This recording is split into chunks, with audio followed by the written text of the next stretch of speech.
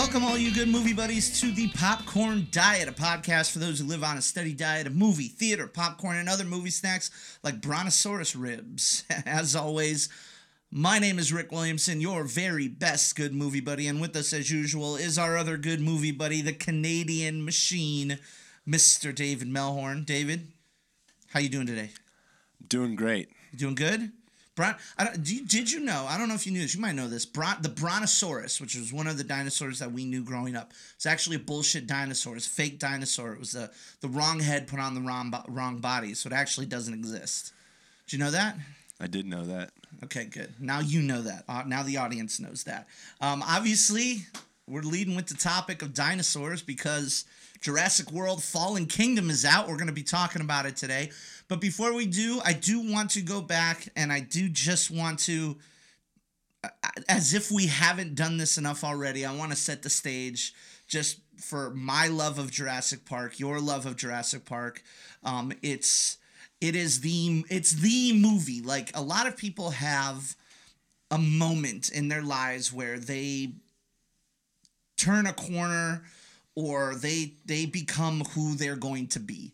And Jurassic Park, when I was 7, is that movie. I've said this before and I'll say it again. It's the movie that made me love movies. It was the first magical experience that I had in the movie theater. And I'm sure that I have seen other movies before it in the movie theater. I think I even saw Batman Returns, which was a year earlier, in the movie theater. But this is my first vivid memory of seeing that movie. Do you have the same vivid memories with Jurassic Park as I do, or maybe not quite as much? I mean, yes and no. I do remember seeing it in the theaters, and I remember, loving it as well. Sure. I don't know that it's shaped my movie life and love like it did yours, but it's definitely an iconic movie for me. Absolutely. Well, I mean, it was kind of the perfect storm for me. I mean, I was big into dinosaurs as a kid already, and then after Jurassic Park, I couldn't get enough of them. I had all the books, I had all the magazines, I had studied up on them all. I, had all the toys, I had everything. I knew Jurassic Park was my barometer for everything. Steven Spielberg was the guy. For the longest time, I thought Jeff Goldblum was the hunter. And I didn't know who was who. Like, I didn't know how to do that research. But like Sam Neill, Laura Dern, Jeff Goldblum, like those names were etched into my brain. The runtime, Jurassic Park is 2 hours and 7 minutes long. That is the runtime for which I judge movies. Like, as if if they are around that time, then cool, we're into it. But if they're like sub 2 hours, I have question marks that pop up already that are concerning to me. Not that it's a deal breaker or anything. But yeah, it's definitely the movie that shaped my, love for movies. And the franchise in and of itself, like, I've always been there for. They've always been event movies. Even the third one, which is really not that great. And we won't make this podcast about that, but we got 3 sequels. We got The Lost World, Jurassic Park. We got Jurassic Park 3. We got Jurassic World, and now we got Fallen Kingdom. Even though none of them, this one, definitely not. Jurassic World, definitely not. Jurassic Park 3, hell no. Lost World, none of them came close to the original. They've always had decent amounts of action, I feel. They've always had memorable moments, whether it be the trailer sequence going over the cliff in The Lost World, whether it be the riverboat sequence or the pterodactyl or the pteranodon. See, they're not pterodactyls, they're pterodons or whatever. Mm-hmm. In the Jurassic Park 3, and then the final fight in Jurassic World. Like, there's always been good shit in these movies. Sure. The only thing that I understand as a complaint is, how many times can people keep going back to Dinosaur Island? Like, even King Kong didn't do that. Godzilla didn't. They all got off of whatever island they were going to. Mm-hmm. So that was always I get that.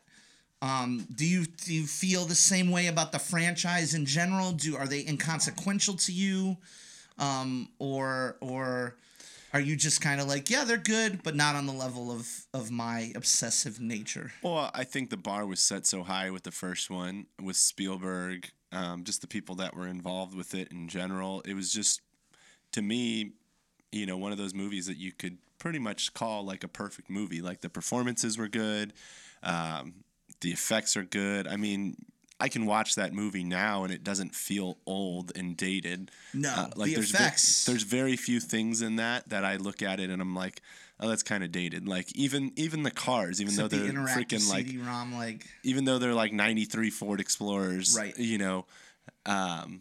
Like I could still buy that. Like you could go to a theme park today and like be riding in a 93 Ford Explorer because it's not like you use fancy cars to drive you around theme parks. Right. The computers maybe a little bit dated. You see Samuel L. and you're like, okay, he's still got hair, so this has got to be a long time ago. Yep. So there's little things there here and there that remind you that it's an older movie, but like to me, if I'm going to watch a Jurassic Park movie, it's still going back to the first one. Like that's the only one I care to go out of my way to rewatch over and over again. Okay. And you had Spielberg come back for Lost World, but I think no one's going to deny that was a decent step down from the first one. Sure. It was a completely different. It was darker. It was more violent. It was more cynical. Well, and you got a little bit cheesy when you got to San Diego and some of the stuff going on there. Like it's where you started to get to really like, I guess, somewhat ridiculousness like that this franchise has with it, which is, for lack of better, a sci-fi type of, film. You always have some of that like out there stuff that ends up happening.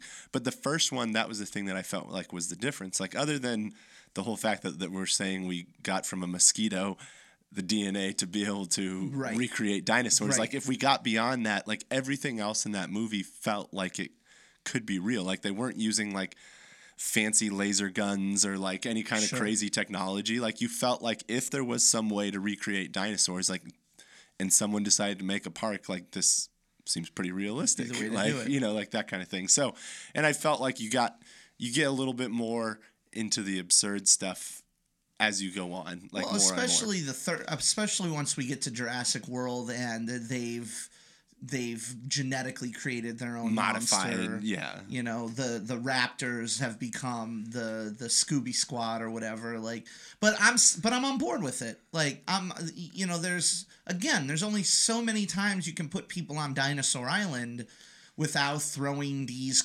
sci-fi curveballs or these genetic oddity curveballs to try and spice it up a little. And the same is true of Fallen Kingdom. So let's talk about Fallen Kingdom. Fallen Kingdom, obviously the 5th film in the franchise. Coming in, we got a completely different director, J.A. Bayona, who is known for his horror films like The Orphanage, but also some of his, terrifying spectacle man versus nature movies. Like he did the tsunami movie, The Impossible, with Ewan McGregor and Naomi Watts. Shows that he can do like large scale destruction. He did A Monster Calls, which was that not a lot of people saw it, but I remember seeing the trailer where the kid manifests the giant monster. It looked like a very emotional movie that I had no desire to go see and weep endlessly while watching, but it looked great. It looked like literally visually looked great. And so he was brought on board for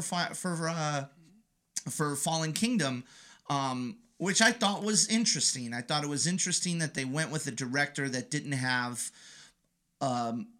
either an indie cred background, although he's done some indies and stuff, but also it just is, he's got a very different eye in terms of production design and in terms of shot staging, and I think that's very evident in this film. Now, before we get into the details, I enjoyed this film quite a bit. It is, as we've just got done talking about, nothing touches the original. Nothing even comes close to the original. To judge towards the original, I think, is really, really hard to do. I don't think it's unfair. I think it's perfectly fair to judge to the original. But I thought this movie did a lot of different things than what we normally see in this franchise. Now, you made a comment to me about how it seemed more generic and I think it was because of those changes. So I'm very interested in your thoughts in regards to that. Well, I just feel without getting into spoilers, obviously. Sure. Well, I just feel like they relied very heavily on a lot of nostalgia in this film. Okay. And maybe that's intentional. Maybe was not intentional, but this is chock full of nostalgia. Okay. And we'll break it down a little bit more in the spoiler section because there is obviously tons of nostalgia. There's tons of callbacks, not just to Jurassic World, which you would expect because they're going back to where Jurassic World happened. We know that from the trailers. Yeah. It'd be like if Disneyland blew up. Yeah. Like, so you can't help but... That was expected to me, but the amount that they tried to go back to the nostalgia of the first couple films. I won't say just the first one, but definitely the first couple films. There's nothing wrong with that, but if you're going to do that, then you're going to open yourself, to me, up to criticism of even more comparisons to the originals. You're going to get a lot more conversation about that. Okay. I also think it kind of is like two different films. Very much so. It's almost like three different films. Yeah, so you have the beginning, which is basically, and this is something that maybe we have to say for the spoilers, but well, I mean, from the trailers, like, we can discuss this. Nothing that we discuss right now hasn't been seen in the trailers. So we're going to paint in very broad strokes. The thing is the way that this film was marketed for the vast majority of its marketing. Yeah. Even if you go online and read basically a plot or a synopsis, like go back to old school days, what you would read on the back of the DVD the trading case card or the DVD. Yeah. Like, doesn't really depict what this movie is really about. Okay. Which, if we're going back to like Cars 3, I was just gonna say Rick usually has issues when movies are marketed a different way than they actually are. Okay. The only reason why I think this changes a little bit, because like the final trailer that came out for Fallen Kingdom, I think maybe teased a little bit of some of the other stuff that goes on, but most of the marketing around this is about the first 40 minutes of the film. Yeah. And that's all of them back on the island, typical iconic big pan, big CGI shots that we're used to. Dinosaurs running, all that shit. Yeah, the whole first trailer was that.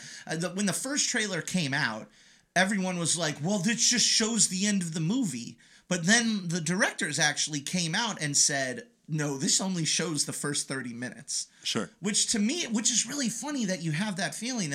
And we will have to table this for spoilers, because I felt that the trailer showed way more than they should have. Like, the trailers have shots in it from like the final confrontations. Sure.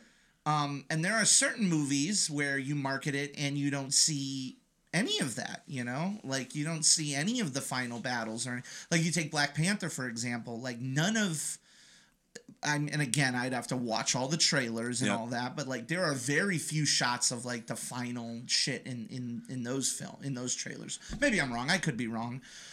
So that's interesting. So we'll have to break down the trailers a little bit more. But did that affected your enjoyment of the film, you think? No, not necessarily. To me, it's just after the first 30 minutes, to me, it strays away from a traditional Jurassic Park film. And, definitely. And maybe that's good, maybe that's bad, but to me,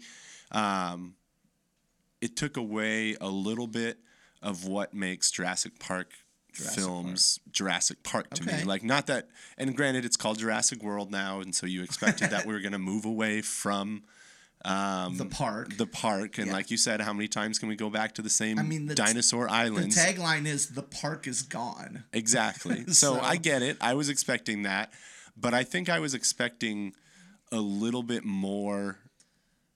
Like, this is operated on a very small, like, scope. Like, very much so. It's very claustrophobic, is the word that I've been used to describe it. Like, to me, it felt like if you got rid of the first 30 minutes of this film, like, other than obviously the needed CGI to CGI dinosaurs, right.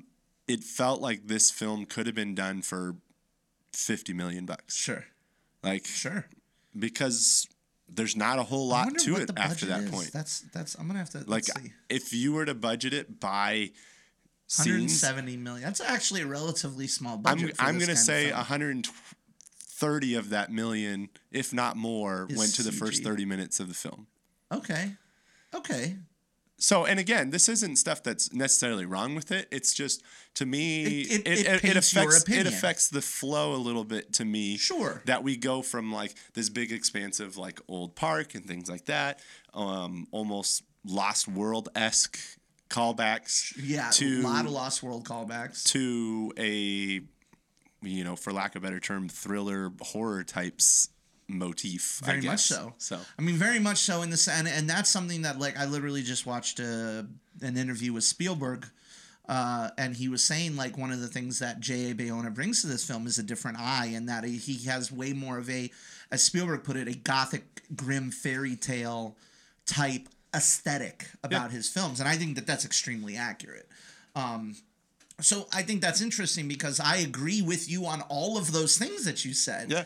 Except for me, they enhanced the film for me rather than take them away. So I have a question for you. Did you have, when Jurassic World came out, Jurassic World has been a very divisive film on film Twitter TM, copyright, whatever. Film Twitter loves to argue about Jurassic World. There are certain sites and groups of fans that thinks the first Jurassic World film is a piece of trash. Now, I'm just going to go out and say that anytime I see anybody's Twitter take on a film, a summer blockbuster film, call it absolute trash, I give pause. Because that is being disrespectful. I find it to be disrespectful. When you have films like Snow Sharks that exist, or goddamn Sharknado 5, and we're calling Jurassic World trash, I feel like we need to step back and maybe grab ourselves by the ears and pull our heads out of our asses a little bit. I very much enjoy Jurassic World. I am emotionally compromised because when that first trailer came out and it showed me a functioning Jurassic Park theme park with guests and attractions and dinosaurs, my inner 7-year-old burst out of my chest like an alien, like ready to go. And then when the film came out, thoroughly enjoyed it. Not as good as Jurassic Park. Nothing is, but thoroughly enjoyed it. Did you? Same thing? I enjoyed it. Okay. There was definitely some things that I had issues with. There was plenty of things that I would say kind of took away a little bit from it. Give me a couple. I'm curious. Well, if you can. The thing is too, and I don't want to get too like nitpicky of it, but like that's okay. I'm just gonna say, like, I've got nothing against her, but like Bryce Dallas Howard to me and Claire Deering's role to me has been one of the weaker parts of both films. I love Bryce Dallas Howard. She's on the list. It's not that I don't like her. Again, it's not that I don't like her herself, but like the character does nothing. The character does nothing for me. Some of the lines to me are overly cheesy.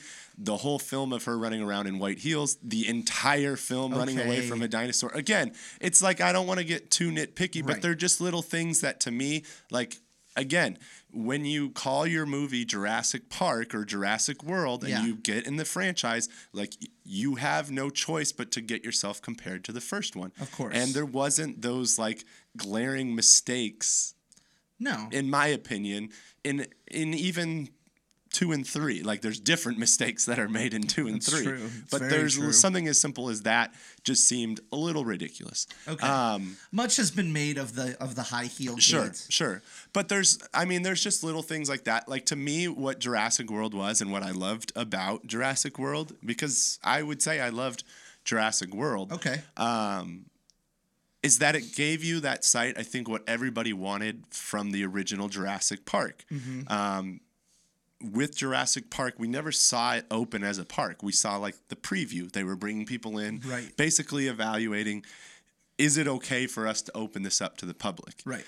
But we never cast, 8 people. But we never saw like the public actually there. And so I think everybody, especially as kids, like everybody evaluated like what would it be like to go to a park like that if it was fully functional. And we finally saw that. So that was really cool. That was a cool payoff. I was fine with all the action. I was even fine with the genetically modified Yeah, it gave the film a villain. If the Rex is the hero, and we're in the middle of this PR campaign to turn velociraptors into the heroes, which BTW, very successful to me, public relations campaign to make velociraptors the heroes again.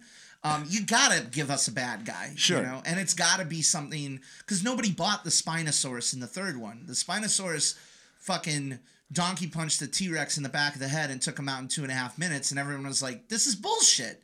So you have to make a monster. But this is the thing, too, that this is where there was a distinct change when you went from the first 3 films to now these 2 films, and we were getting another one, at least another one. Definitely.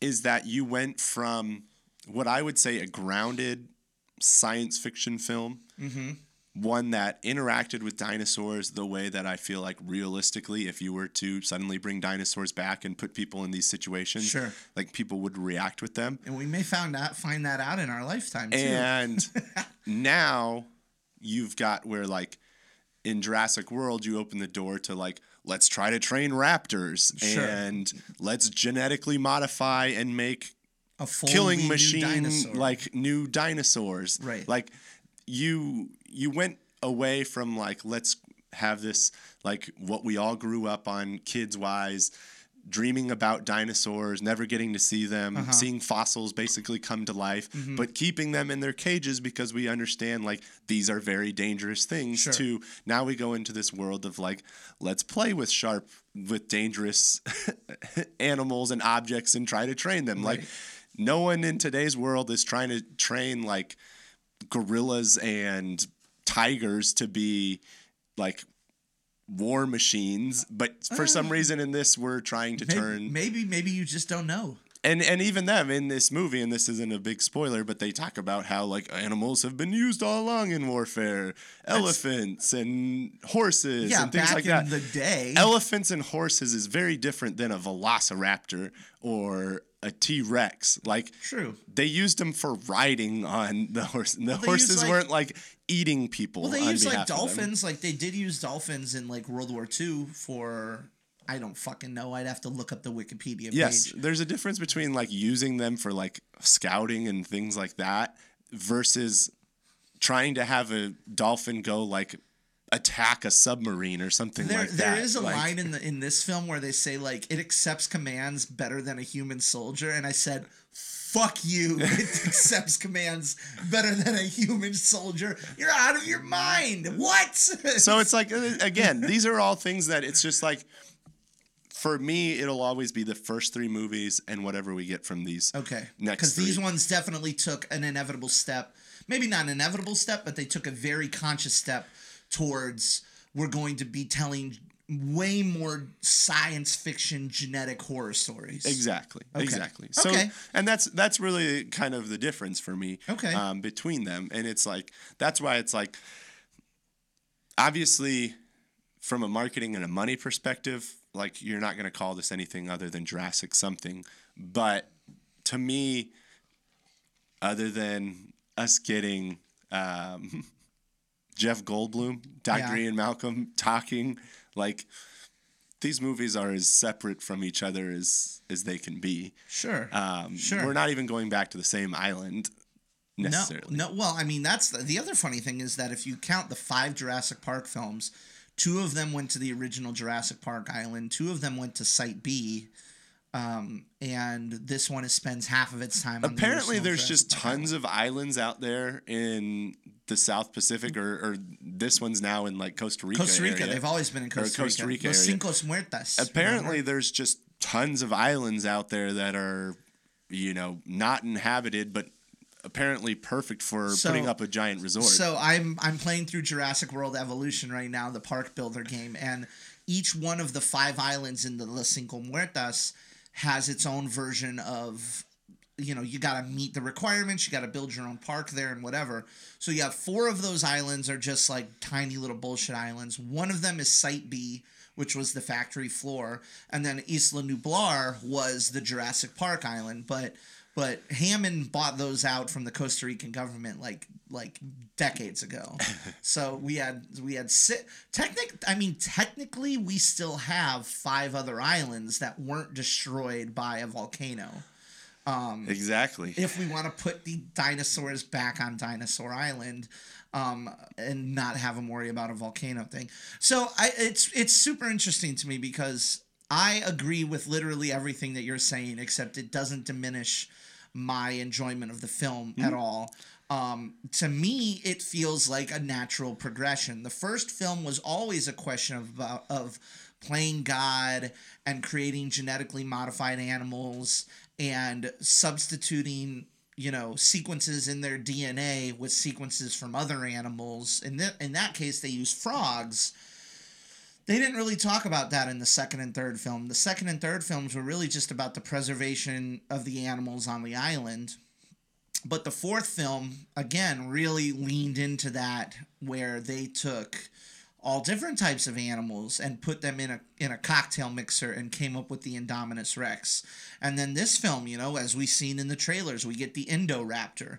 And what's interesting to me, David, is when we get to the third film, because Colin Trevorrow, who I have zero problems with, I think Colin Trevorrow has done a pretty decent job with this franchise. A lot of people on Film Twitter TM treat him like he's cancer. I don't get that. But he's coming back to make the third one, and he's been on record as saying there will be no genetic hybrids in the third one. Other than the ones that already exist. Well, yes. The ones that already exist and already may or may not still be alive. But he said it's going to get back more towards the roots of sort of the biological thriller adventure that the first film was. So I'll be very interested to see what direction that this next one takes. But again, I think that this film is going back to our thoughts before we get into spoilers. Everything you said is absolutely correct. This movie takes some left turns away from what you're used to in the franchise. The second half of the film is very claustrophobic. It's set in settings that we've never really seen in the Jurassic Park franchise before. I found that to be refreshing and interesting from a storytelling perspective, from an action sequence perspective. There are some shots in this film that are all-timer shots. Like, in my opinion, there are some shots in this film that are of some of the most gorgeous in the franchise. Which isn't to take anything away from Spielberg, but there are the moonlit shots, just the composition and the lighting and things like that I think are really, really well done. I found it to be infinitely more intense than maybe even the first one. I think it's about on par with how intense The Lost World is, because The Lost World's really dark. Yeah. And kind of scary. This one, like you said, the second part of the film almost leans towards straight horror. Yeah. In a bunch of aspects. So I'll be interested. We're taking my 10-year-old cousin is coming with the family to see it again tomorrow. I'll be interested to see what she gets out of this. But I enjoyed it. It's by no means a perfect film. Despite the fact that it's 2 hours and 10 minutes long, I think that it makes some huge jumps in terms of where everybody is and how fast they get to certain areas. So that's, it's not perfect. I give it 4 popcorns. I say it's definitely the kind of movie that you need to see in the theaters. But also, if you're into Jurassic Park, I don't know how you're not at least somewhat into this movie. There are a lot of people I have read on Film Twitter. There are a lot of reviews that are absolutely sick and tired of Jurassic Park, and that's just never going to be me. I knock on wood, I don't want to put a challenge out to the universe, but I'm willing to bet that I will never get sick and tired of Jurassic Park films or Jurassic World films or whatever they may be. Anytime a dinosaur is involved, I'm in. I'm there. I'm not bored. I don't care. And so there is a huge part of me that has a very hard time separating that personal feeling when watching other people's reactions and seeing, literally, I saw on Twitter today, someone said it was a piece of trash. And I don't get it. That's like somebody looking up at the sky and saying that it's fucking purple, Like, it's blue. It's not. Or water is dry. Like, get out. What are you talking about? You're talking crazy talk. So that's to me. I give it 4 popcorns. I say that it is vastly different than any other Jurassic World film or Jurassic Park film. And I think that that's sort of almost like a Rorschach test. Like, you might be into it or you might not be.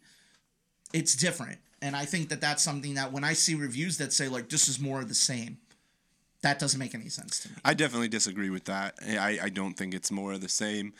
For me, upon a little bit more time for it to soak in, it's going to be a 3 popcorn movie for me. Okay.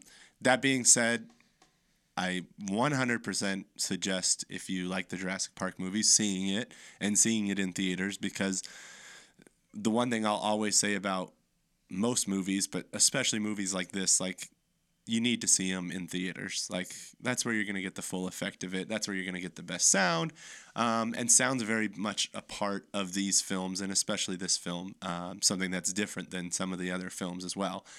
Things they do with music, things they do with the sound in general.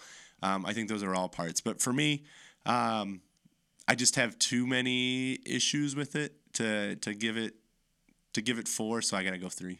Okay. All right. I accept that. We'll get more into it when we start talking about spoilers. Before we do that, though, as always, I want to remind everybody that wherever you're listening to us, remember that you can subscribe to this podcast for free. Get it on your smartphone. Get it in your car, wherever you're listening to us, however you're listening to us, whether it be through Apple Podcasts, Google Play, SoundCloud, Stitcher, or wherever you're listening. Do us a favor and subscribe. Give us a rating. Throw us 4 or 5 stars. Really, really appreciate that. Also, we want you to be a good movie buddy with us. We want you to be part of our conversation on our social media. So if you're on Twitter, on Facebook, on Instagram, follow us at The Popcorn Diet. And then we rolled out a bunch of Jurassic World content this week on popcorndietpodcast.com. We did some recapping of the previous franchise and our favorite bits of it. We have a review of Jurassic World up right now. I think we're going to have 2 reviews. We'll have one that's spoiler-free and one that's got a bunch of spoilers in it.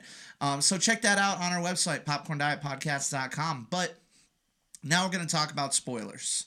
So get out if you can. If you don't want anything to be a part of, if you don't want to be a part of spoilers or anything like that, David. The first thing that I wanted to talk about, which it was the 3 movies comment, or the 3. It felt like 3 different movies, because I highlighted that in my review, in that the first third of the film feels like your traditional going to Dinosaur Island adventure film. The second third of the film feels more like a medical animals rights section when they're on the boat. And then the third third of the film is just a straight up like monsters in a house, terrorizing people type of film. Would you say that that's accurate? Yeah, I mean, I kind of lump your first and second into one, because you have kind of the animal rights conversations in the beginning before they get to the island and that kind of stuff. So it's all kind of lumped into this idea of, like, do we need to go back to the island? Do we need to save these dinosaurs?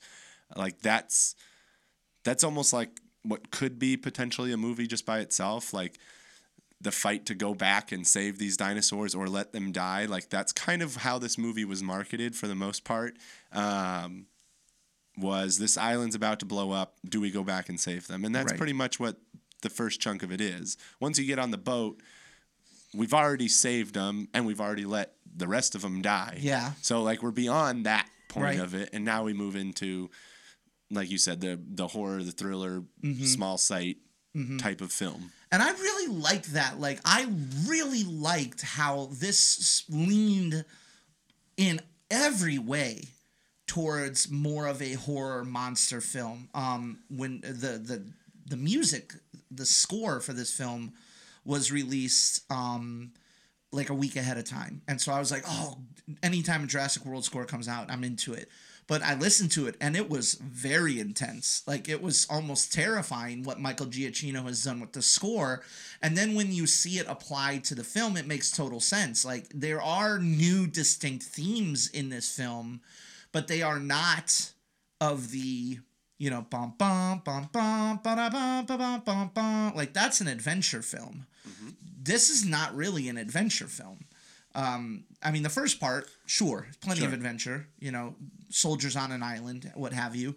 But it again, I don't feel like it's necessarily a bad thing.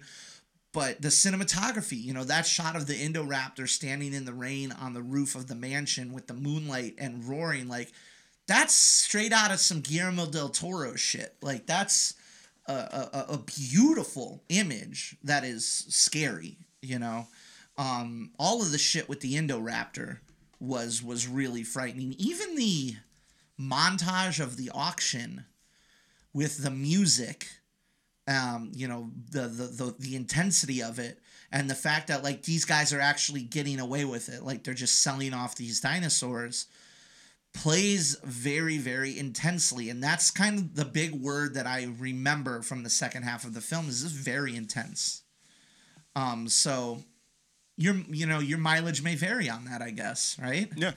So the other thing, obviously, you know, this does have some big action scenes and stuff like that. I want to talk about our favorites, but before I do, I want to go out on a limb and venture to say that this film probably has two of my favorite deaths of the franchise. Okay. I always love when a death is not obscured by a plant or some bullshit. So like when Gennaro died in the first film and the T-Rex just straight up ate him right there. Mm-hmm. I'm into it. When Eddie got ripped in half in the Lost World, I'm into it. None of the kills in Jurassic Park 3 are that great. This one has two. When Ken Wheatley number one, was a really good introduction to just how fucking crafty the Indoraptor was.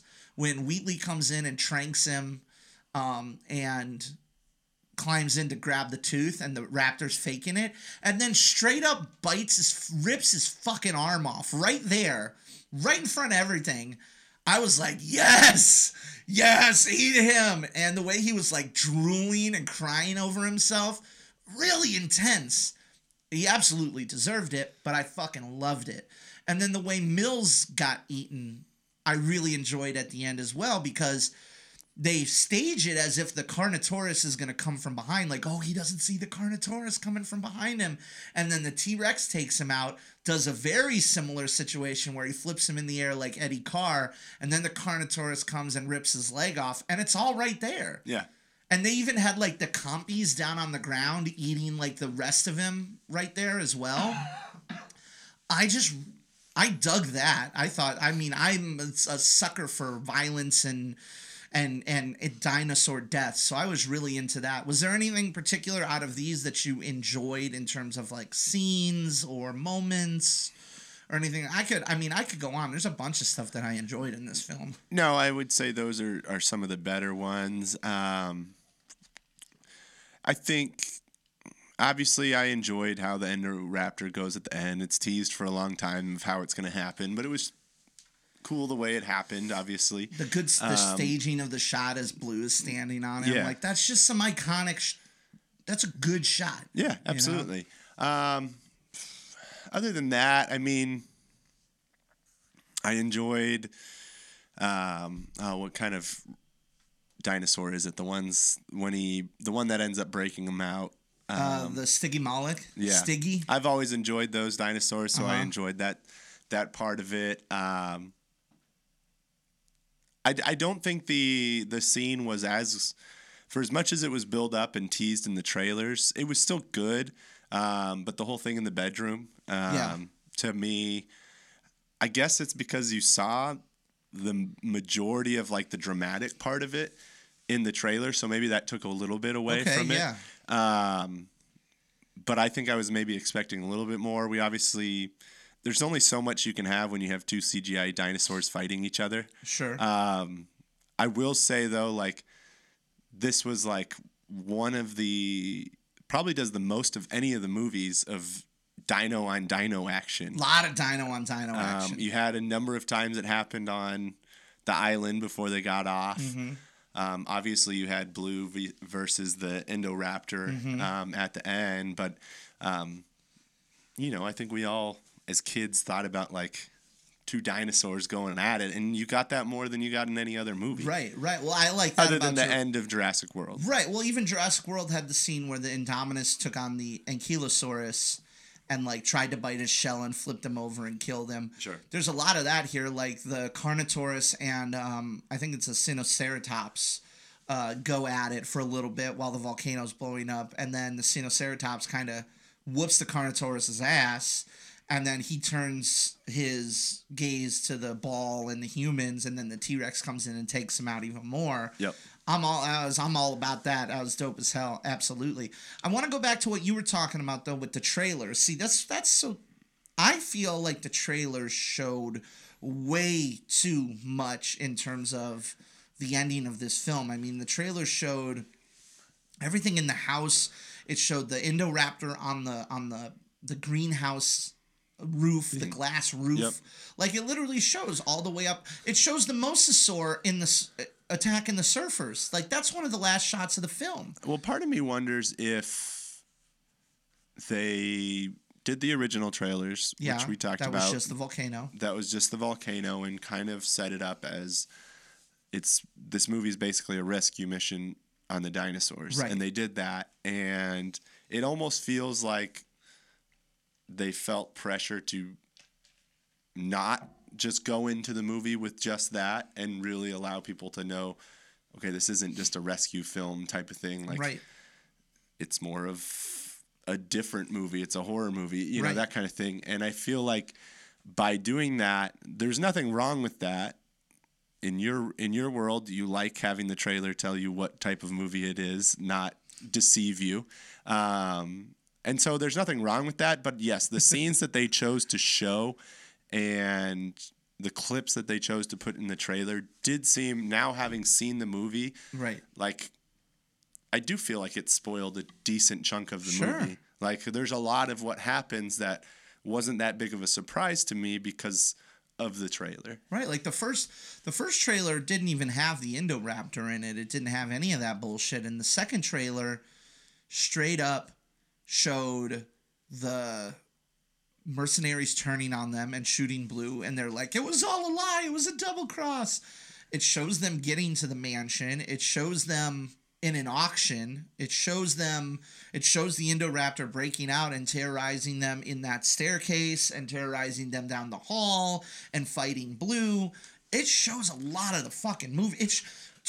The movie ends with we'll just fucking straight up put it out there, with half of what would you say that they took 50 dinosaurs off the island, 40 to 50, right? Somewhere in that range. And then they sold half of them because they literally say we're halfway through the night and we're gonna introduce the Indoraptor. And we were in different stages of. I mean, the way they set it up was as soon as they sold, it got put into a truck, they drove it away and started shipping. Yeah. We saw some of those shipments get interrupted, but it pretty much makes you believe that those things were shipped as soon as they were purchased. Off to wherever they went we would imagine 15-ish were shipped and gone. Sure. And then the other 25 are either dead, which I don't think we really had many die in the mansion. Not many died. Other than the Indoraptor, obviously. Naturally. So we're guessing there's probably about like 24-ish that are running free. And they all escape. And it's everything from Diplodocus to the T-Rex to the Carnotaurus to Compies to the Raptors. Small, big, all different dinosaurs get out and escape. The Mosasaur is swimming around the ocean. And the end of the movie gives Malcolm's in the beginning of the film and the end of the film, and he's essentially coming in to just say, like, this is the natural order, like, this is chaos. The animals should be left to die. Like, we've fucked around with nature so much, and we're surprised that this is coming out of it now. And he goes through this whole speech at the end as we see the Mosasaur attacking surfers, which you see everything in the trailer. There isn't anything more. It's in the trailer. You see a shot of the T-Rex roaring face-to-face with a lion. Great shot. That was in the trailer. Mm-hmm. You see Blue standing on a mountain looking over a suburb. Not in the trailer. You see at the very end, you see all the trucks driving with with various dinosaurs. And so, like, literally, like, 2 shots from the last 60 seconds of the film are in the trailer. And I just, they're iconic shots, don't get me wrong. But, like, I just feel like Universal could have done a lot better in putting together trailers that didn't beat for beat lay out the film. Well, and once you got into the film and those shots weren't in the beginning, you kind of knew they were going to be at the end. So you kind of knew where you were headed to because of those shots in the trailer, which to me took a little bit away because I'm someone who doesn't like to know what's going to happen before it happens. To me, it was like all these dinosaurs are going to escape at some point, which took away some of the drama of them being gassed inside the mansion, you know, all that kind of stuff. Because it was like, we've already seen from the trailer and we're 2 hours into this film, they're obviously getting out and running free. Like, it's not a reverse of the San Diego. If you put 2 and 2 together, you put what you've showed us with what we're seeing. Yeah. We know what's going to happen. When we which is funny for a film that is built so much on suspense and based so much on suspense that you would give that much away in the trailer. Right. I do like how they edited some of the things out because the trailer did make it seem a lot more like Owen and Blue were going to be like Turner and Hooch. Like there are shots in the trailer where he's just like, hey girl, you thinking what I'm thinking? And he doesn't say that to Blue. He says that to Stiggy and he says it like not seriously either. Like he's not really talking to her. So I like that. I was fine with that. I mean, how did you feel about the human characters? Again, you're no big fan of Claire, but I actually enjoyed Claire because I felt Claire mirrored Hammond in that in the first film she's a capitalist and in the second film she's a naturalist. And that's exactly what Malcolm says to Hammond in The Lost World. He's like, oh, so you went from capitalist to naturalist in 3 years. That's impressive. Claire did the same thing. She's taken responsibility for her part in that chaos. I thought she's way better in this film than she was in the last film. Agreed. I will say that. They straight up go out of their way to show her shoes 2 or 3 times. Just to be like, all right, you fucking internet nerds, chill out with the high heels thing. She's in boots this whole goddamn movie. I didn't mind the other 2 good guy characters. I didn't mind Franklin, although one could obviously see how he gets annoying. I thought he was funny. And I thought Zia was really good in that she was just like, I'm not going to take any bullshit from anybody. I enjoyed that. I liked her character. So here was one of my issues with the film. And it's not that they were bad in any way. To me, this film just went to so many generic, like, check boxes of a film. Like, nerdy tech guy, like animal lover, doctor type of person. The people that made up the people that were freaking buying dinosaurs. It was like Russians. It was like cartoony-ish. Like it felt like an Austin Powers movie when those people were walking in. Like you had the 2 Wild West cowboys that made their money in Vegas. You had the Russian dude. You had you had the Yakuza type of people. Like it was freaking like stereotypes are built-in facts. That's fine, but it was like you went to like literally that scene of the auction in there. Yeah. You could have put it in an Austin Powers movie and it would fit in. Like okay. Interesting. And it's fine. Like again, like there's nothing wrong with that, but don't try to sell me that this is some like groundbreaking film or anything like that. Like understand it being cheesy as it is. Just like you said earlier, like there's a lot of shortcuts in this film. Yeah. Like our boat ride from Costa Rica to Northern California took like it seemed seemingly 5 hours. If that. If that. Like that's a 4-day They don't cruise. ever sleep on the boat. No, and also you mean to tell, and again, it's not a perfect film, so if we're going to get nitpicky here, you mean to tell me that those 4 were never discovered on that boat the whole time? I also want to know where they slept. Did they sleep with their eyes closed next to the raptor? Right. Like what happened to that T-Rex when it woke up? Like did that little box really keep it contained? Exactly. So there's some things like that. The other thing is like, and I will say, hold your thought, because I will also say, like, the bad guys are very one-dimensional. Yes. And they do go out of their way to get eaten. Yes. Like, particularly Wheatley, played by the great Ted Levine. He's your typical asshole lead great white hunter. Which I'm fine with, because that's been a trademark of the Jurassic Park films. Sure, he's a prick. He's pulling out dinosaurs' teeth and collecting them. Like, he's a total asshole. But then he walks in looking for, I want my bonus. Sees the Indoraptor locked in a cage. Admittedly, tranks the thing 4 or 5 times to go get a tooth. And then gets in the cage with the dinosaur. Leaves the gate open. Like, yeah. I mean, and they had to set that up, because obviously, if you're me sitting in that film, you're like, how the heck does this thing get loose? Like, no one's dumb enough to be like, I need to escape. I'm going to let him go, and maybe that'll allow me to escape. Like, that's not going to be the way. So, like, who's going to be the idiot that unlocks the Indoraptor? Him. And obviously, they set that up earlier by him grabbing, I think it was Blue's tooth. Did he buy... He did the Stegosaurus. No, the Stegosaurus' tooth. Pulled out his big vice and it showed that he has all these other teeth, that kind of thing. So they established that fine.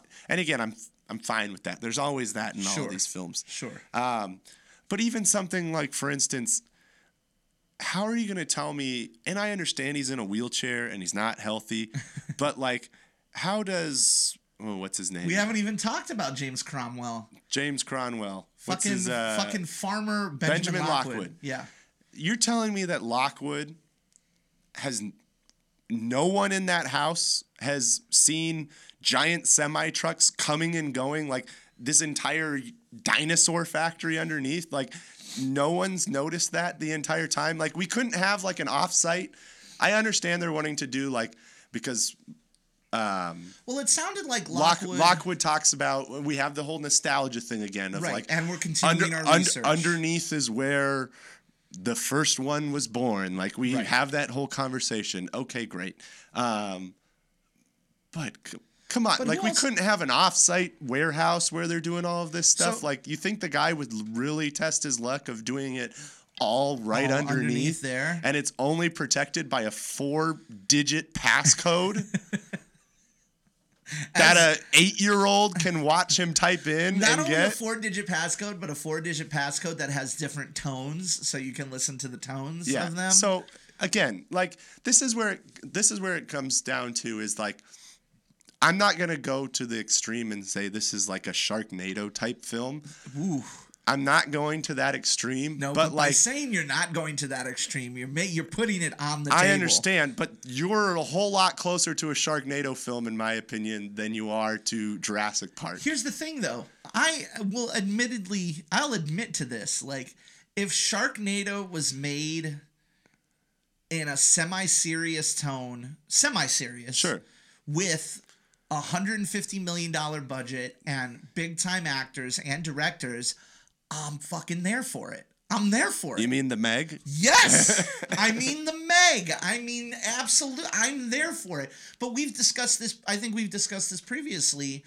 I'm in the bag for monster movies. Absolutely. I'm in the bag. I'm perfectly fine with that. Right. But to me, let's compare this film to the Meg that comes out later this year, and not to Jurassic Park. Like, that's where I'm at with it at this point. Like, interesting. To me, this movie falls into the category of the Meg, where like, I've got to go into these movies now expecting fully like cornball, like sci-fi. Chris Pratt's my favorite character by far in this, and to me, he holds up a lot of the characters in this film. Sure. Like, he's very good. He's very good in this film. No one else in this movie would I say is very good. Like, there's people that are fine. Sure. But his is the only performance that I'm like, okay, there's a reason Chris Pratt's a superstar. Right. Like, you know, that kind of thing. He's not as serious as he is in the first film. He's got a little bit more charm, a little bit more of that Chris Pratt. Still looks great. That sequence where he was knocked out and the lava's coming around him, like, I was genuinely like, this is upsetting. Like, this is intense.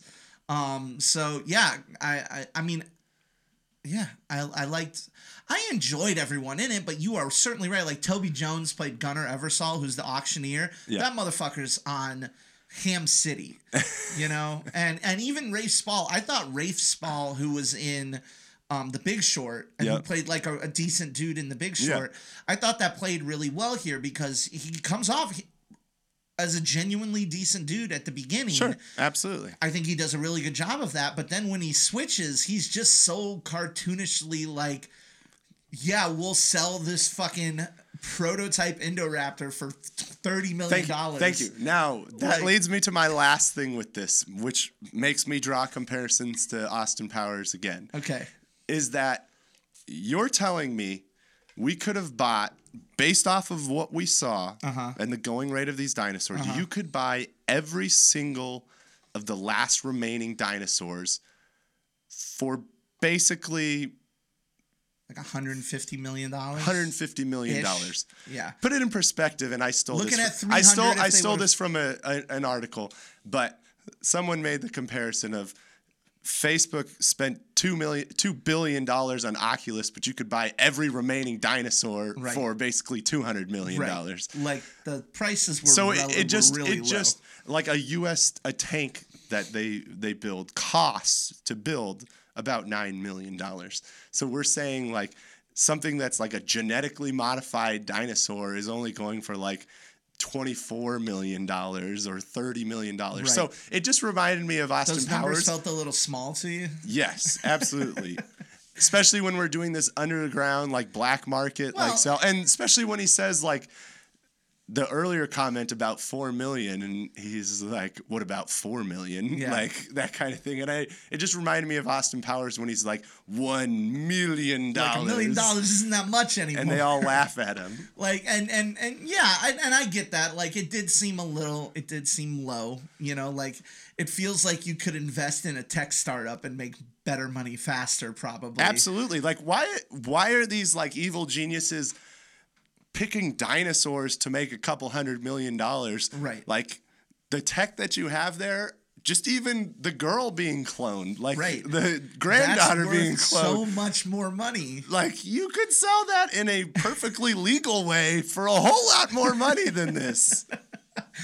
Or like, yeah, I mean, you just mentioned the tank, right? Yeah. Like a tank costs $9 million to make, right? And then they pull out an ankylosaurus and they're like, it's like a living tank. Yes. It's like, why not just make a tank for $9 million? You can put people in it. It has guns. And you can do it in a non-sketchy way that's going to get you arrested. All right. I mean, yes, there is definitely there is. It's not a perfect film, but I still enjoyed the fuck out of it. Like I still enjoyed. It's fun. It's again for all these things. That's why like for me moving forward, like I'm going to tell myself don't expect the first 3 Jurassic Parks anymore. Sure. Expect this whole new ridiculous like sci-fi. The new Jurassic. Expect Jurassic World. Yes. Like I think Jurassic Park and Jurassic World have now differentiated themselves as very different franchises with similar DNA. Sure. One might even say that it's been genetically altered as a franchise. Absolutely. So that's probably a pretty good setup. I do have one more question before we wrap it up. We'll go a little bit long for this one, but this movie ends with dinosaurs in the world, not only in the wild, but also in various other governments or criminal organizations or rich people or whatever. Where do we go from here? Because to me, I thought of like a Planet of the Apes scenario, except it can't be that hard to hunt down 40 dinos. Well, there's only 40. 40 dinosaurs cannot take over the world. No, it can't be that hard. There's one mosasaur. It can't breed. Exactly. It can't do anything. There's one T-Rex that can't breed. There's one, unless they write some way where, and granted, there are plenty of compies. There are a few other triceratopses, and there were duplicates of other dinosaurs that could potentially breed. But it can't be that hard to fucking. That mosasaur is on the beach. Tag it and nuke it from orbit. Same thing with the T-Rex. Get in a chopper. You put a 50 caliber sniper rifle in Mark Wahlberg in that chopper, and he's going to blow his brains out from a mile away. It can't be that hard. So I'm curious as to what the next scenario is, because I think the only way that it could happen is if there's a time jump and other people, and there's suddenly unbridled creation of dinosaurs. Is BD Wong still not going to age? No, evil fucking fiendish Dr. Wu is going to be off in the jungle somewhere creating his velociraptors again because there are no more pure velociraptors anymore. That's right, because his blood's so that's mixed. The only scenario I can see where this Jurassic World is going is that all of these dinosaurs that went out to other people, and you said about 15 to 20 of them, they get reverse engineered and other people are putting shit out. Well, because here's the thing. There's only probably about maybe a half a dozen carnivores. So, like... There's not many. You're talking about the majority of the ones that escaped are not carnivores. Right. So you can't imagine they're going to be very difficult to stop. Because it's not like they're roaming around looking for human blood to eat. Right. Like, so they're going to be pretty easy to catch. So you're talking about like 6 or 7, like... tough ones to catch, and some of them are the little tiny guys that I always forget their names. The Packies or the Compies and the, you know. But here's the thing that I thought was that as I thought about it a little bit, it kind of drew parallels, and I don't want to open up this can of worms too much, so we're just going to crack it just a little bit. Okay. But what has happened with this Jurassic World trilogy, it kind of reminds me of what's happened with Star Wars. Yes. Yes, me too. Because you have Trevorrow that does the first one. Yep. And I feel like the first one, while it has its flaws, feels related to the first ones and has a general treatment of how they do the dinosaurs. Yes, there's the one modified. Concepts, Dr. Wu's back. But then Trevorrow hands it over to this other director. A quote-unquote visionary director. Who basically paints you into a corner of where you can go next. Yeah. Like, this isn't open-ended. Like, the next film has to address how do we get these dinosaurs back maintained. Right. There's not a whole lot of different directions that you can go. That's a really good... I said that exact same thing in that the first film, The Force Awakens and Jurassic World...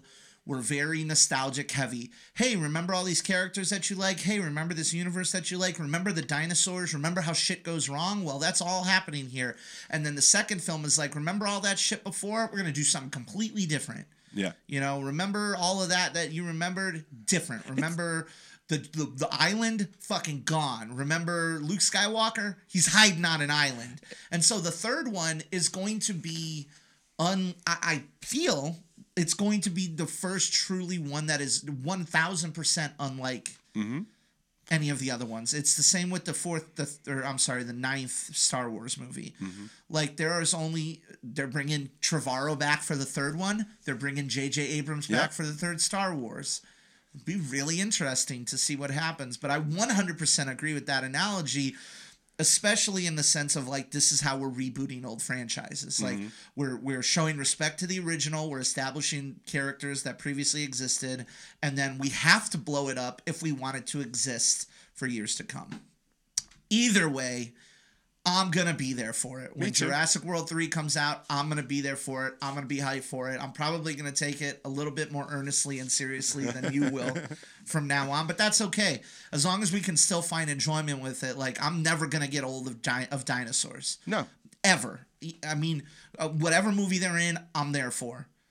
I don't care. So, yeah, that's pretty much it. So, I guess we'll find out in like 2 or 3 years where Star Wars and the Jurassic World franchises are at. So and that'll be the day.